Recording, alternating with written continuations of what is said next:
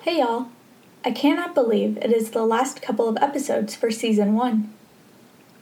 After Murders from 2009, I'll be doing the season finale. I have not decided on the biggest case from this decade yet. I have a few options, and I'm going to post a poll on Facebook, Instagram, and Twitter to see which case sounds most interesting to y'all. Keep a lookout on your social media to make sure you have a say in the finale for Season 1.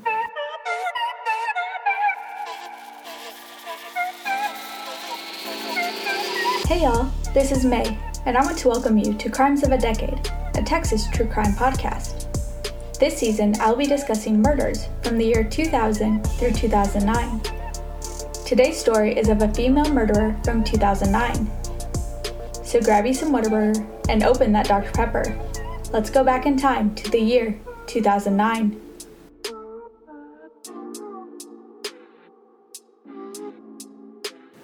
Michael Jackson died on June 25, 2009. He was 50 years old. That same year, a Ukrainian gas company failed to pay off its accumulating debts for previous gas supplies, and on January 1st, Russia cut off gas supplies to Ukraine, and on January 7th, the dispute turned to crisis when all Russian gas flows through Ukraine were halted for 13 days, completely cutting off supplies to southeastern Europe. The issue was finally resolved on January 18th. Another thing that happened in 2009 was a woman's jealousy reaching its boiling point. Please join me in walking down Erie Lane.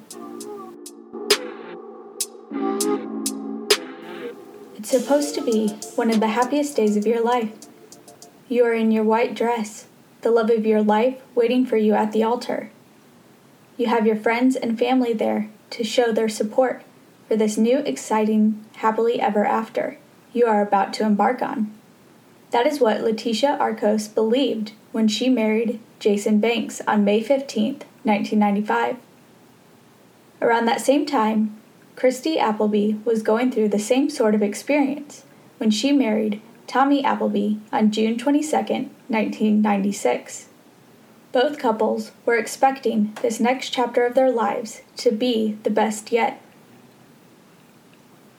According to the Texas Department of State Health Services in Texas, there were 85,394 divorces reported to the Bureau of Vital Statistics in 2002, an increase of 2.3% from the 83,473 divorces reported for 2001. Both these couples succumbed to these statistics, with Christy and Tommy divorcing in 2001 and Letitia and Jason following in 2002. The two couples had a lot in common. Both married within a year of each other, both couples lived in San Antonio, Texas, and both, unfortunately, divorcing within a year of each other. These couples did not know each other yet, but when they did, tragic results would follow.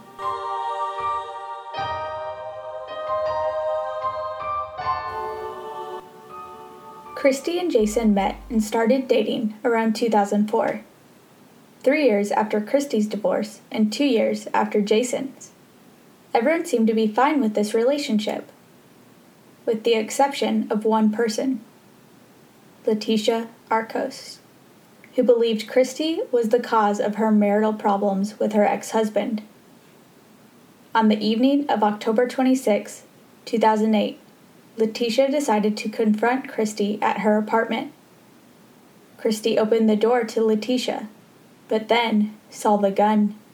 Letitia pushed Christy back inside and held her at gunpoint. Then she gave Christy a pen and paper, and while holding the gun pointed at her, she forced her to write out her own suicide note. Once finished, Letitia handed her a bottle of sleeping pills and made her wash it down with a bottle of liquor. During all of this, Letitia held a gun to her, but also threatened members of Christy's family if she did not comply. So Christy did all that she was forced to do. And then, it was the next morning. Christy woke up, and while looking around, she realized that she wasn't at her apartment anymore, but a hospital. She looked down, and her wrists were bandaged. The doctor came in, and she learned of the 2 deep cuts that had been made on her wrists. The doctor was talking to Christy like she had just attempted suicide, and what the next steps would be. She stopped the conversation, stating she did not try to kill herself, and explained the events of the night before. The doctor then called investigators and a domestic violence advocate to her hospital room. Christy went through her story again of what happened, but after taking the pills, the next thing she could remember was waking up in the hospital bed. Unfortunately, the investigators did not believe Christy's story and filed their report as an attempted suicide. Christy Appleby was furious and terrified, especially since the police did not believe her and Letitia was still a threat to her. So Christy took action and pursued a protective order against Letitia Arcos. She was denied. The district attorney's office, citing the law, denied the request because Christy and Letitia were not involved in a relationship with each other. And according to the law, such orders are only granted when the parties involved are either married, romantically involved, or of the same family or household. Because the language in the statute did not account for her particular circumstance, she was not allowed protection from her attacker.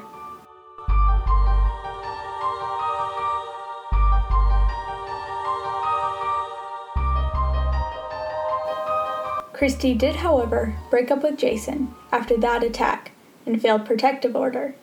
She just wanted to move on with her life. Christy was able to find the positive, no matter what the situation, because she loved life. She also had a special place in her heart for animals. She was working at Bulverde Creek Animal Hospital and really enjoyed it. She had worked there for over a year and still looked forward to being at the animal hospital every day. Christy felt those same feelings when she drove into her job's parking lot at 7:15 a.m. on February 10th, 2009. But her mood would soon change when she got out of the car and was confronted by Letitia. She started yelling at Christy. About 6 people stopped what they were doing to see what was going on. And that is when they saw Christy take off running around a car. Letitia chased after her and then fired 6 shots, hitting Christy twice in the neck. Letitia then fled the scene in a silver Honda Odyssey, while the witnesses called 911. Christy Appleby was airlifted to University Hospital, where she later died. She was just 32 years old. The search then began for Letitia Arcos. For safety reasons, 5 schools in the Northeast Independent School District were put on lockdown, and the animal hospital closed for the rest of that day. Thankfully, some of Letitia's family members helped locate her, and she was caught a few hours later. She was about 30 miles away, close to one of the San Antonio missions, San Jose. Letitia was charged with murder and was being held at the Bexar County Jail on a $150,000 bond. She hired 2 attorneys right away, Eric DeWalt and Libby Wiederman, with DeWalt actually posting her bond. This is called an attorney bond. It is similar to the most common bail bond, called a surety bond, which is when a bail bondsman provides a bond to have the inmate released for a fee of around 10% of the total bail amount. Although the process of obtaining the bond is the same, there are a few ways in which attorney bonds are different from the typical surety bond. One difference is that the attorney who holds your bond must be the one representing you for the case in question. Your lawyer will have to file paperwork with the court stating that they will be acting as your attorney. According to Texas law, this lawyer does not have to be the only one working on your case, but they do have to handle it in some way. Another difference involves the cost of your defense. Many attorneys who hold bail bonds allow their clients to count the 10% bond fee toward their legal fees. By having your attorney hold your bond, you can essentially kill two birds with one stone and take care of your bond plus a few legal fees with one payment. And the last difference is that attorney bonds help streamline your case. Having an attorney working on your bail from the get-go enables you to get released from jail sooner than using a traditional bondsman. The attorney can bypass certain hoops and take your paperwork straight to the judge.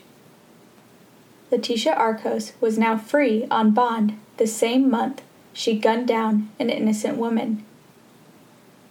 Immediately after her release, Leticia stayed with her ex-husband Jason, but later moved in to her parents' house.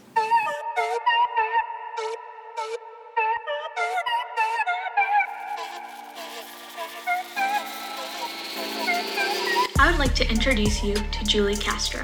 She is a home baker and owner of Timeless Creations by Julie, where she specializes in personalized and delicious decorated cookies, cakes, cupcakes, and many other desserts. You can find her on Instagram and Facebook. And mention my podcast and you'll receive 15% off.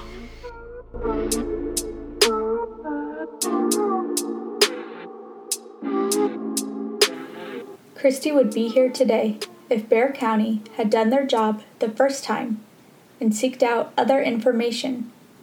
And I don't think they did, said Dennis Mooring, Christy's father.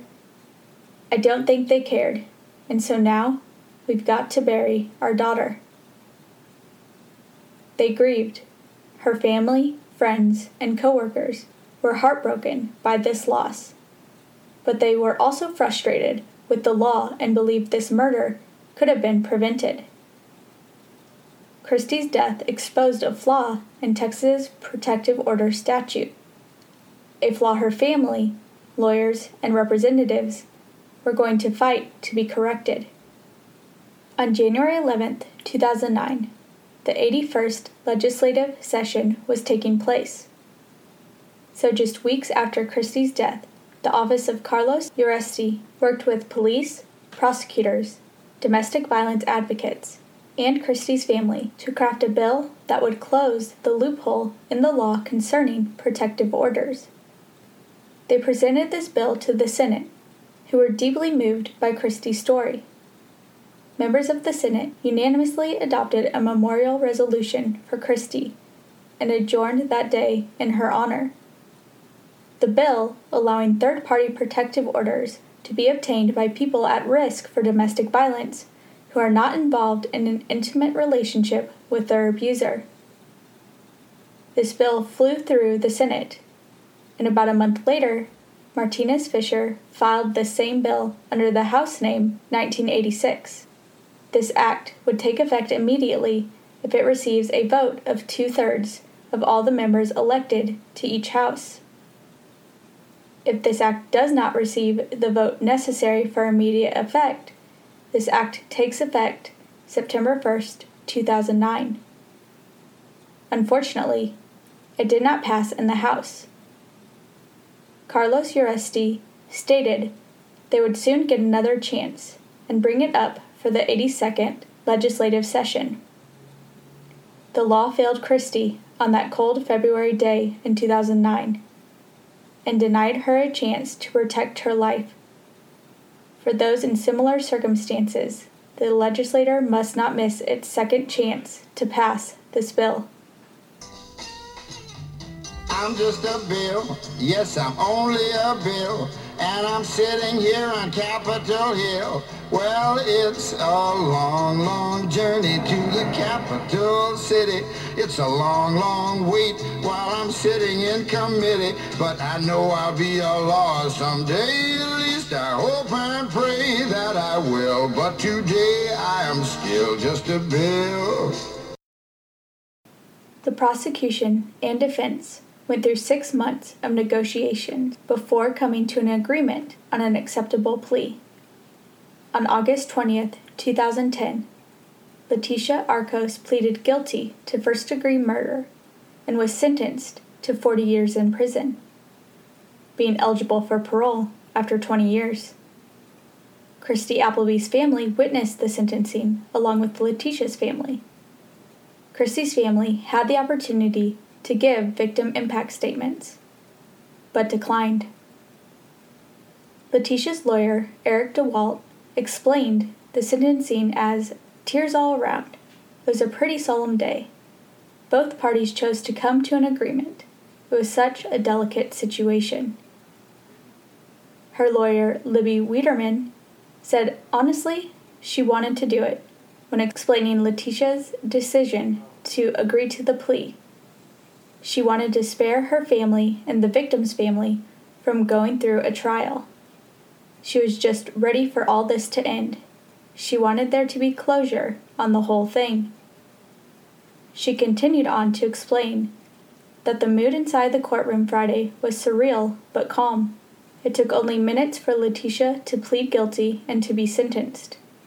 Usually, with pleas on charges like that, on one side someone will get very hysterical, which is understandable. It was really the calmest plea I've probably ever done.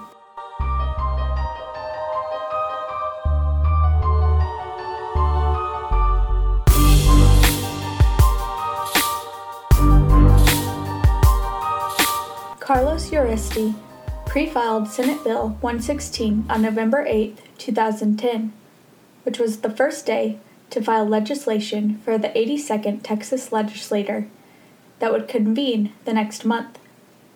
He stated, "By filing on the first day, I wanted to send a message to the people of Texas and my colleagues in the legislature that this bill will be a top priority for me. The goal would be to make the bill an act and not specifically a law," explained this way. An act is a single enacted bill proposed in a single legislative session, approved in a single presidential assent. A law, in contrast, can be the result of multiple acts approved in multiple presidential assents at different times and then codified into a single statute. It took more than 2 years of persistence by Christie's family and Uresti's staff, but they finally made it through the legislative process, and the Christy Appleby Act was sent to the governor's desk. This bill will ensure that anyone threatened by a broken or dysfunctional relationship will receive the full protection of the law, Uresti said in a prepared statement.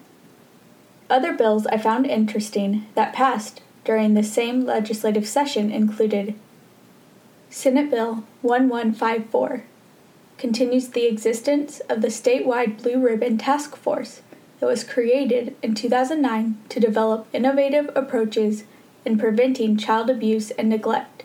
The new law will allow the task force, set to expire in August, to continue its work until September 2013 and provide some state resources to task force members who have been paying their own transportation costs and other expenses. Senate Bill 1490 makes it a felony to provide a Texas court with false statements regarding a child custody determination made in a foreign country. It was prompted by the case of an 11-year-old San Antonio boy who was taken from a school bus and turned over to his father based on false custody information provided to a state judge. Senate Bill 201 fixes a loophole in the law granting a full property tax exemption to veterans who are 100% disabled from military service. Some appraisal districts have ruled that the exemption should stay with the homestead when the home is sold. The bill ensures that the exemption follows the veteran as the legislator intended.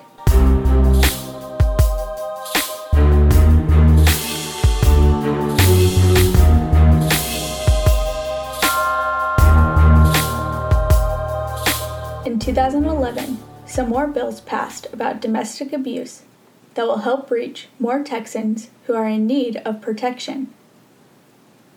Senate Bill 279 makes pets and other companion animals eligible to be included in protective orders. Senate Bill 116 addresses dating violence. It makes protective orders available to the new boyfriend, girlfriend, or spouse of the victim. House Bill 649 relates to the issuance and duration of protective orders for victims of sexual assault. Previously, victims had to prove there was a threat of an additional attack. Fear of an attack wasn't sufficient. Senate Bill 250 extends protective orders to someone who is being stalked but has not been sexually assaulted or a victim of domestic abuse. House Bill 905 allows hearsay statements of a child to be submitted to the court. Another person, such as a teacher, could report the child's observations, including whether he or she saw a parent being beaten. Senate Bill 789 establishes permanent protective orders in serious cases. The victim could get a lifetime protective order without having to face his or her abuser in court. Previously, the longest duration was 2 years. It seems Texas has made some good strides in helping to protect against domestic violence. But we need to keep improving on these laws because the fight is never over.